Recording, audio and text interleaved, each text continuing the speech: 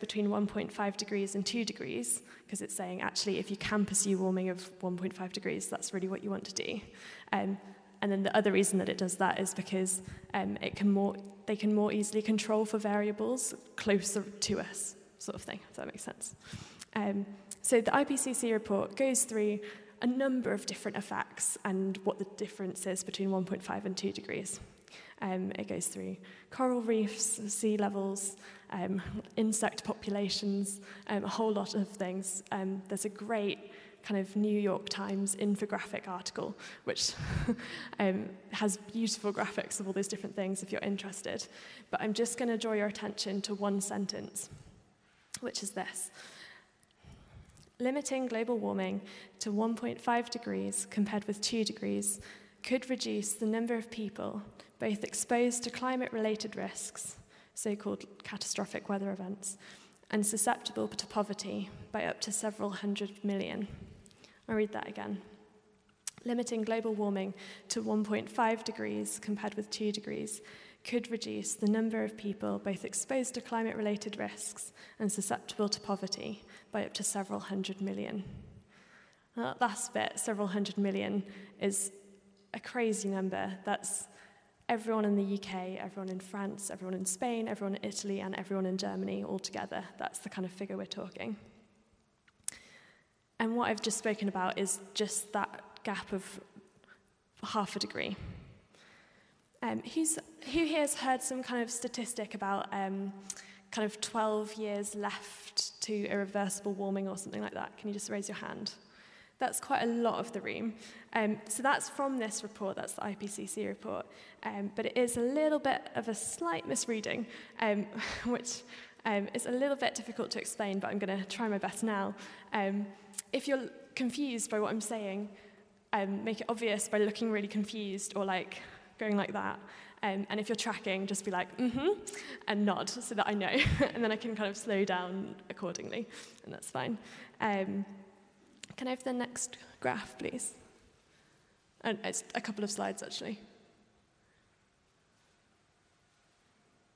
Thank you. This next graph is from a UN publication called Understanding the IPCC Report. What it's showing is the emissions pathway for keeping to 1.5 degrees of warming. And this is, if you look at the kind of the black line, that shows emissions. So currently we increase our global emissions by about 1.8% year on year on year on year. But if we're going to stick to 1.5 degrees of warming, then peak emissions, so that's when yearly global emissions are at their highest for all time, needs to be next year, so 2020.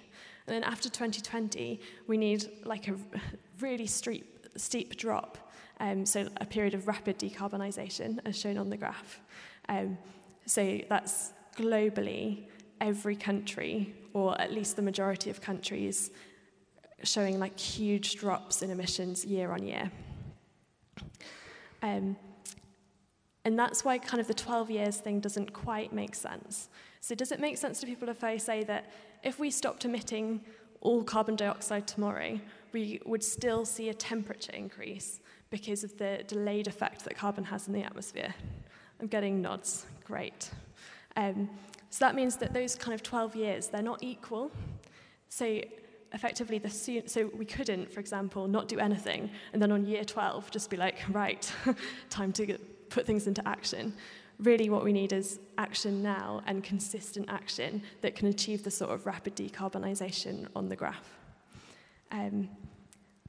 Now, if we're having yearly emission increases of 1.8%, which we've been having despite, the Paris Agreement, which was great,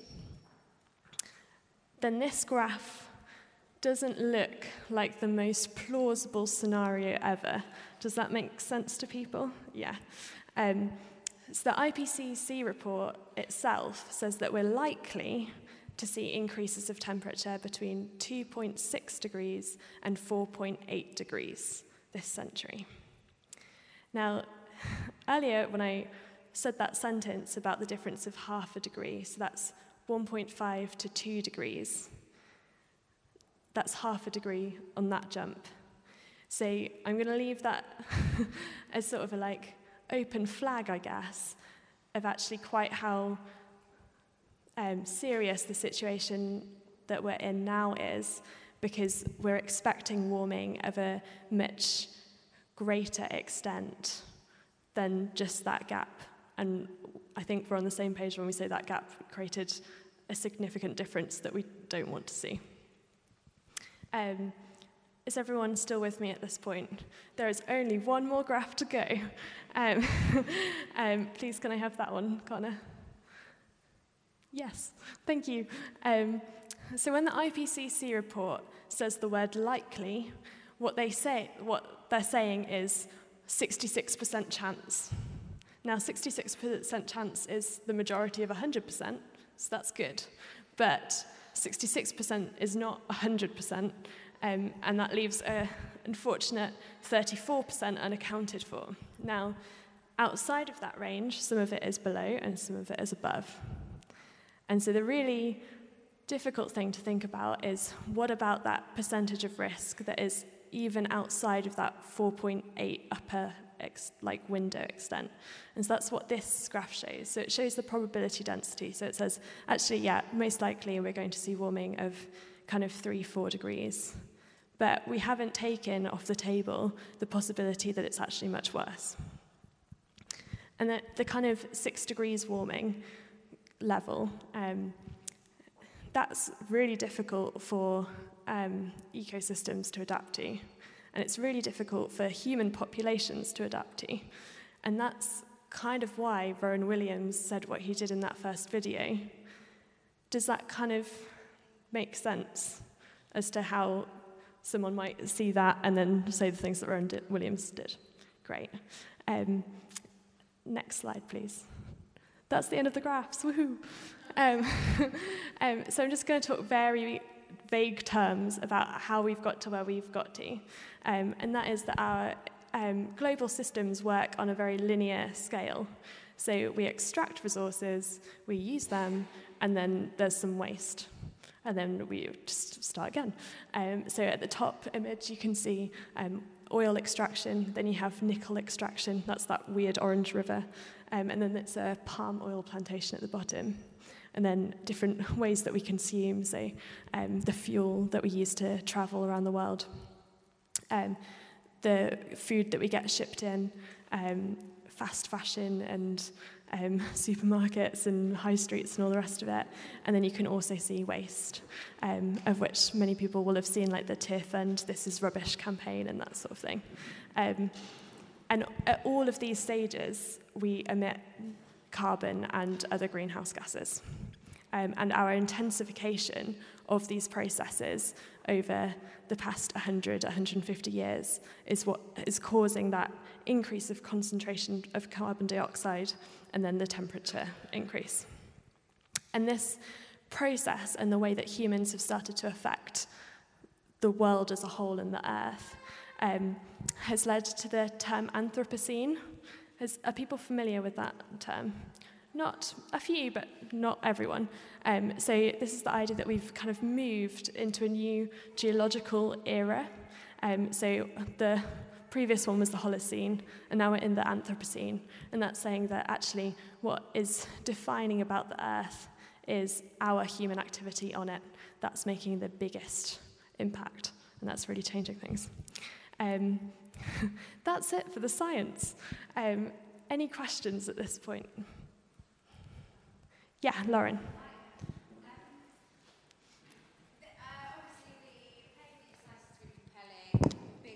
Oh, there's a microphone. Oh, I wasn't looking for this level of prominence. Thanks. Thanks, Joe.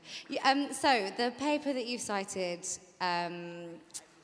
is obviously big peer review, blah, blah, blah. I'm completely sold. I completely back everything you're saying. But there are people who aren't entirely stupid who deny that this is a thing. What's their problem? Why is it that there's a question mark over this? Donald Trump springs to mind, but I don't know.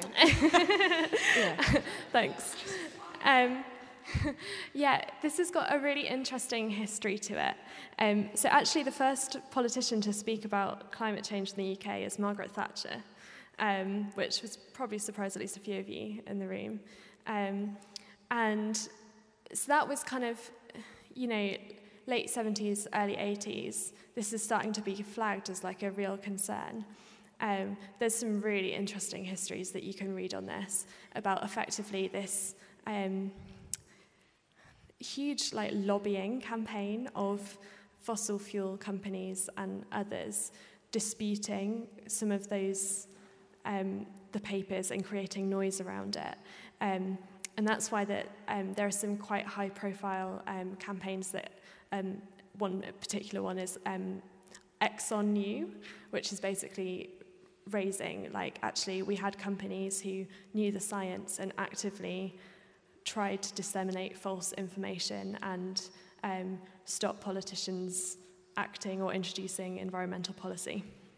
Really interesting history, especially in the United States. There's one particular scandal that really, there's this whole thing about how a particular university had kind of misconstrued some facts. Actually, they hadn't. It was a leak, but it wrecked the reputation of climate scientists for a long time. And even now, the kind of percentage of the American population who doesn't think that climate change is real or exists or whatever is still much higher than in other countries, partly because of that history. So do go look into that. Any other questions? Yeah. She's right.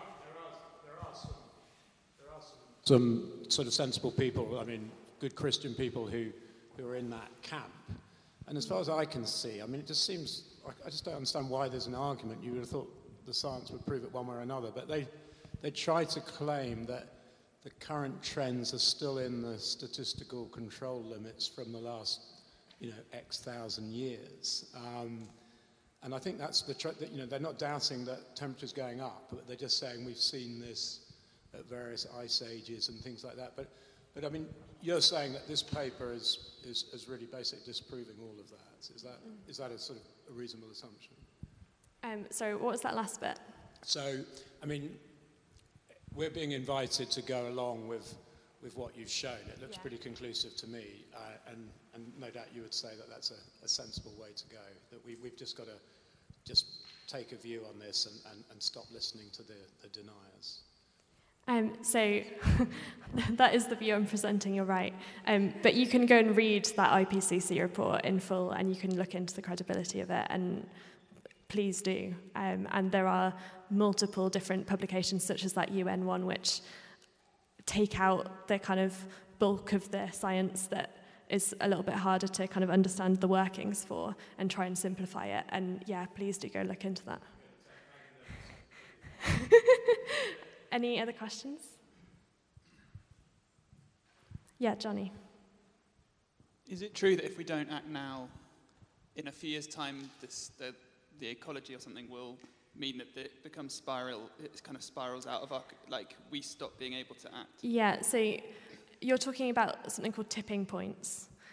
So this is the idea that at different levels of warming, and we're not sure which ones, when, where, etc., you kind of create these kind of essentially like a feedback loop. So an example is that as parts of Siberia get warmer, the permafrost starts releasing methane, and so you've got a greater amount of emissions being sparked by that. I work by the principle that basically the lower the emissions, the better. And that's pretty much true, because actually we can't know when those tipping points come into play, and actually speculation isn't necessarily super helpful. And this will come out a little bit in the theological section, as actually I think we have a responsibility, regardless about what the kind of output is, as to how we are acting and treating the earth. If that answers your question. Yeah, Fiona. Sorry. So I'd read last month that we'd already passed that point. Is that just kind of that's a good media story to run, isn't it? And there are different tipping points already being identified, and people are like, we didn't know that because this has happened, this would happen.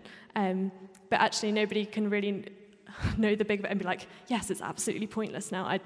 I don't think that is true. Anybody else? Poonam? Do we consider so the Paris Agreement was done in 2015 and then the IPCC paper came out in 2000? Yeah, so Paris is 2015, IPCC 2018. Can we safely assume that Paris is out of date now that we know the science? I'm not sure. So Paris, yeah, so the question is Paris out of date in light of IPCC 2018? So I would say that actually, like, IPCC 2018 matches Paris 2015 because it's saying, yes, 1.5 is the best. Here's all the reasons why. And actually there are, so IPCC, I should have said this, sorry, stands for Intergovernmental Panel on Climate Change. They have multiple reports on different areas coming out periodically. The last year in October 2018 was a big landmark one, but none of the science is particularly new. There's like a long history of this. It's just sort of what catches the wave. So Paris made it kind of salient politically, the kind of message that IPCC was kind of showing or doing the explanation behind. Yeah, Sasha.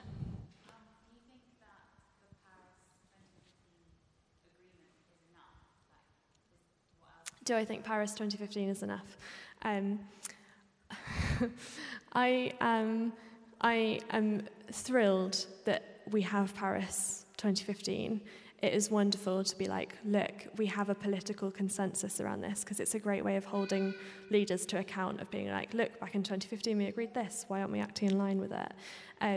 From my understanding, a lot of the policies that actually came out of that, or what was binding on governments, wasn't that all policies then had to stick to 2 degrees.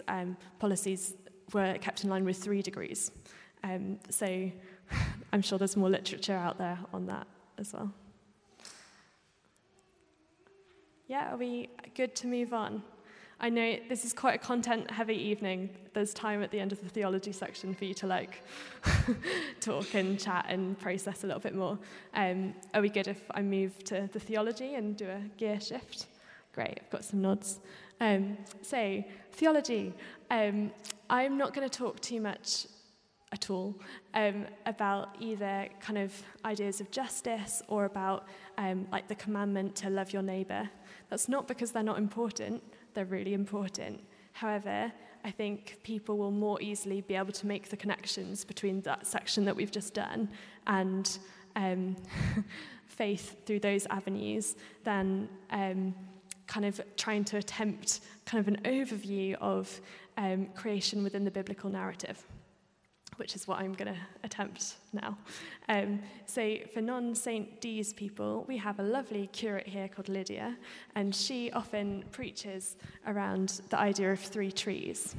And this is the way of like understanding the narrative arc of the Bible around 3 trees that we see in Scripture. So the first tree is the tree of life in the Garden of Eden in Genesis. The second is the tree that Jesus is crucified on. And the final tree is part of new creation. And I'm sorry to Tim that this is still my favourite part of the building, but the inscription up here comes from Revelation, and it references that tree. The leaves of the tree are for the healing of the nations. And my kind of, what I would, in an ideal situation, like to be able to do is change the way that you read the Bible. So when you read the gospel accounts, for example, and you're looking for angels, you will see angels all the way from kind of Jesus' birth right up until his death. But actually, creation is a huge part of the Bible, and it changes the meaning as well. So I think often, I know that this was true for me before I started this slippery slope into standing on this stage. When I saw or read something that, talked about a rock or mountains and other parts of nature, I would kind of not notice it, or I would read over it as sort of kind of metaphor, and not really understand it as part of the meaning of the scripture somehow, or I don't really know. But essentially, it would please me immensely if what I kind of give you the framework for here would change the way that you read Scripture. So, with that said, tree number 1 is creation. So Christians have a little bit of a bad reputation theologically, and it's mostly due to one verse in Genesis, which will appear on the screen, which is in chapter 1, verse 28, and it says this: "Be fruitful and increase in number, fill the earth and subdue it. Rule over the fish in the sea and the birds in the sky, and over every living creature that moves on the ground." Now, Christians have sort of got a reputation for taking this as kind of a free license of dominion over the earth, and that whatever we want to do with natural resources, that is okay. And it has created an idea that rather than being a part of creation, we're kind of set apart above creation. And this is also then linked to Christians having trouble remembering that God is not anthropocentric. He's not only concerned with humans. Instead, God is communal and relational. He creates a communal and relational creation to which we belong. And in creation, we see at the very start of Genesis, the establishment of like a life-giving triangle of relationships. So that's God, humanity, and the earth. And that's kind of a replication of God as communal and relational himself. So we look at the Trinity and we see Father, Son, and Spirit, and God is communal and relational, just like the creation he creates. And so we have this set of relationships. And then in the Old Testament, where we have God and Israel in the land, that's like a smaller version of the triangle that's kind of paradigmatic for that bigger set of relationships. Now, when I talk about that triangle, that has a name. It's called the Cosmic Covenant, and it's spoken about by lots of different theologians, including Augustine and Francis of Assisi. And when we see in Genesis that kind of sin enters and Adam and Eve leave the garden, it's that entire set of relationships that fractures. And I'll talk a little bit more about that in a second. But firstly, I've got a verse from Genesis 2, which is the kind of parallel account to the first chapter, and it adds detail to the narrative. So this is verse 15. "Then the Lord God took the man and put him in the Garden of Eden to tend and keep it." You can see the King James Version there uses the word dress, and that's because it has the nuance of adornment, embellishment, and improvement. And likewise, the Hebrew for keep means to take great care over. So really, when God creates humanity, he creates us and entrusts us with a vocation of caretaking. This is where people are familiar with the kind of term stewardship. But I will also think of it as kind of us being entrusted with a gardening vocation. So rather than the kind of old stereotypical picture of Genesis, where we get Adam and Eve in the kind of position of hierarchical rulers, we have a nuance of this vocation as humans being gardeners and Adam being the first gardener. Can I have the next slide, please? So that's the kind of takeaway from this, that in the first tree we have a gardening vocation. And when we see that break in Genesis, we see all three of those relationships break. So God's relationship with humanity breaks. So in the first chapter, God walks through the garden, but then suddenly the physical distance between God and humanity is that much greater. Then humanity's relationship with the earth breaks as well. They're expelled from the land. But also God's relationship with the earth is broken, which is why in Genesis chapter 3, verse 17, it says, "Cursed is the ground." So that is tree number 1, the first tree of creation, where we have our gardening vocation both established and lost. Did people understand that? Excellent. We'll move on to tree number 2. So this is the tree of Jesus' crucifixion. Now we'll be familiar that Jesus' crucifixion is the Christian hope of reconciliation. And I'm going to talk about in this section how Jesus makes a way for us to rediscover who we are in relation to God and the earth, re-establishing us in our gardening vocation, and Jesus himself being like paradigmatic gardener, if you like. So the brokenness which fractures relationships across the cosmic covenant are all restored. Now, Joe very helpfully read Colossians 1 at the beginning of this evening, which is on the next slide. And it says this: "For God was pleased to have all his fullness dwell in him, and through him to reconcile to himself all things, whether things on earth or things in heaven, by making peace through his blood shed on the cross." Jesus' crucifixion and resurrection are to us a reversal of the curse and brokenness of death. And one of the most heartbreaking things about life is watching what and who we love die. But that also applies to the rest of creation as well. We're seeing at the moment an increase in the rate of species extinction, but also more generally, creation, as well as life, also involves death. And actually, Jesus' death on the cross is a release from death for all of creation. And if you read the gospel accounts of Jesus' crucifixion, you'll see that there are earthquakes at both his crucifixion and his resurrection. And this can be read as a recognition by creation that Jesus is Redeemer. And here's a recommendation for you. John's Gospel is beautiful, and it also has a lot of parallels with Genesis. So the most obvious one being kind of, first line in the beginning, but it also continues throughout. So if you read the kind of narrative for Easter morning, you will see several moments where there are parallels with the creation story in Genesis. But one of the most beautiful things about it is when Mary comes to find Jesus on Easter morning, she mistakes him for the gardener. Actually, theologians such as N.T. Wright have said, that's not a mistake. That's a poetic hint. That is John's Gospel flagging to us that Jesus, as the last Adam, is a gardener. So he fulfills perfectly our human vocation to garden. So that is tree number 2. And we'll move on finally to tree number 3. Thanks. So many of you here will have heard Lydia refer to humans living kind of between tree 2 and tree 3 in the now and not yet. And that's the idea that we have a promise of redemption and restoration, which we believe will come to pass, but we don't yet see it. And there are a couple of different elements to what I'm going to say here.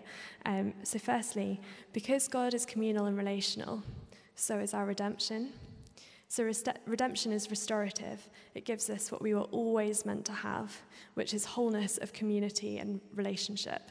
So that's all 3 parts of that triangle of relationships of the cosmic covenant restored. And that's why we've sort of gone away from that in terms of kind of, if you think kind of soft Christian culture ideas of heaven or the new creation, which are kind of maybe a cloud and disembodied souls and amazing grace, the earth will soon dissolve like snow. Actually, I'm not sure how consistent that is with the picture that we get in Scripture. Actually, the beauty of God's grace is that what has potential from the beginning comes to completion and complete restoration at the end as well. And if you think about, you can start with Jesus and his bodily resurrection, but also think of something like the Apostles' Creed, where we say, I believe in bodily resurrection and the resurrection of the body and the life everlasting. We talk about life after death as actually not being something where we're disembodied, but actually the body is an important part of who we are, and that's restored to us after death, which does rather lead to the question of just where the resurrected bodies are going to be. Are they going to be floating in midair? I'm not sure. I think actually, just as we say that Jesus offers us hope whereby we are not tossed aside for something completely new, but that he restores what already is, that we also see that with the earth, and that the earth itself will also be made new. And the thing there is just a beautiful line that I just want to end that thought with, which is by a theologian whose name I can't pronounce. His name is Hans Küng, something like that. And he says, "The kingdom of God is creation healed." The kingdom of God is creation healed. And I think that is just so beautiful, and also makes a huge amount of sense of who Jesus is when he comes and healings follow him round. And what we see when we say, "Oh, yeah, the kingdom is here," what we mean is there's something of the fullness of redemption, and that is creation healed. And that leads us to the very final thing of the theology section, which is, what does it mean for us as Christians to carry this vocation of being gardeners? And what does that mean amidst the brokenness that we see around us, and when we're faced with death? Especially if we're looking back to that first section where I told you lots of very serious things about the kind of outcomes of temperature increase. And I'm not really going to answer that for you, but it is something that I want you to carry into the next kind of section after the questions of reflection, which I promise I will explain. So we have some questions to think about. What is our response to death going to be? How do we witness our belief that Jesus is Lord, not just in an abstract sense, but that he's Lord over all creation? How does that affect how we live in a time now which is focused on this extraction, consumption, and waste kind of element and model? And how are we going to demonstrate the love of God for those around us? So that's what's to come, those kind of different thoughts. But to kind of wrap it up, what I'm hoping is that I've set a bit of context for how, as Christians, we're to reclaim a vocation as gardeners after Jesus, who are called to tend, caretake, and adorn the people and places around us. Any questions?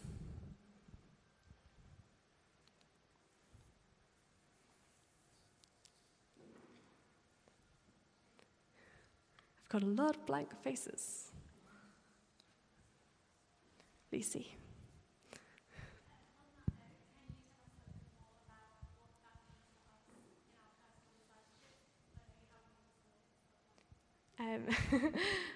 So Lucy's just asked a question about like personal discipleship, and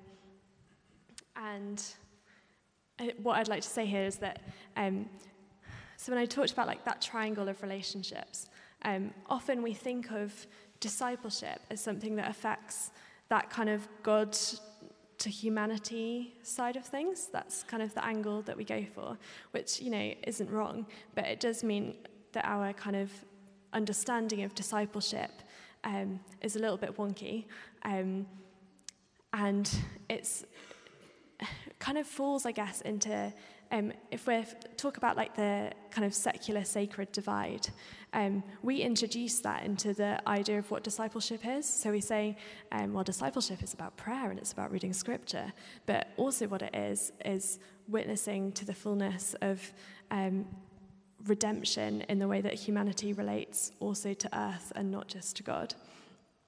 And I think that's exciting. And it's also to say that, land is spiritual, and the way we use land, that's spiritual, and the way we consume, also spiritual. The land is the context in which our relationship with God happens. It doesn't happen in a vacuum.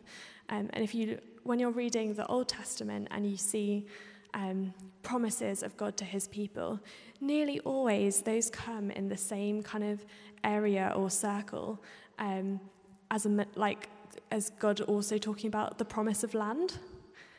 So if you think about, there's a verse in Ezekiel 36 where it says, "You'll be my people and I will be my God." And I reckon that's pretty familiar as like a phrase or sentence to people in this room. But actually, the sentence before, it's not even a different sentence, it's got a semicolon. It says, then you will live in the land I gave your ancestors. You will be my people and I will be your God. So often when we see people and God mentioned, the land is also mentioned, but we do what I used to do, which is just read over mentions of land as kind of a people group or just not even see them. But actually, God's promise is always of land as well as a restored relationship with God. Does that answer? Other questions? Yes, at the back.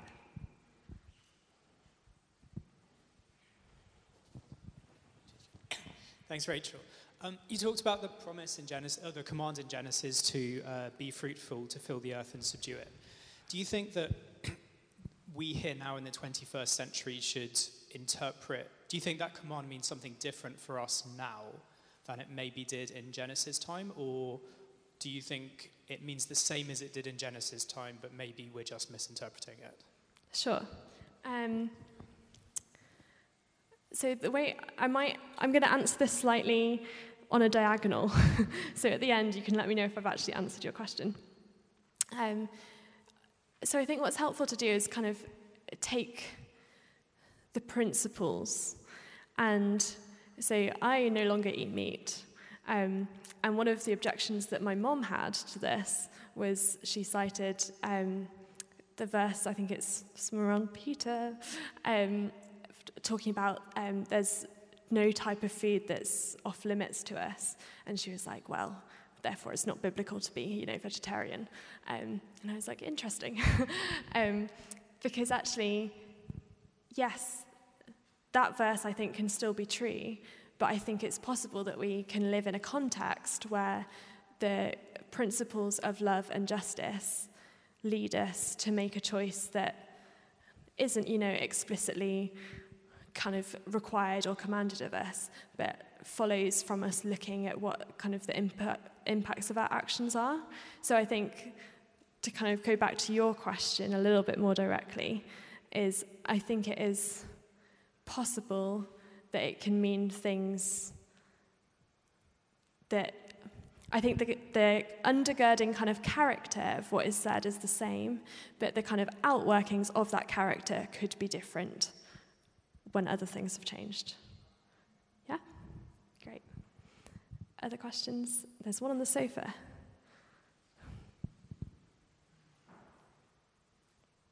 One thing that we could do as individuals or as a life group to kind of help climate change?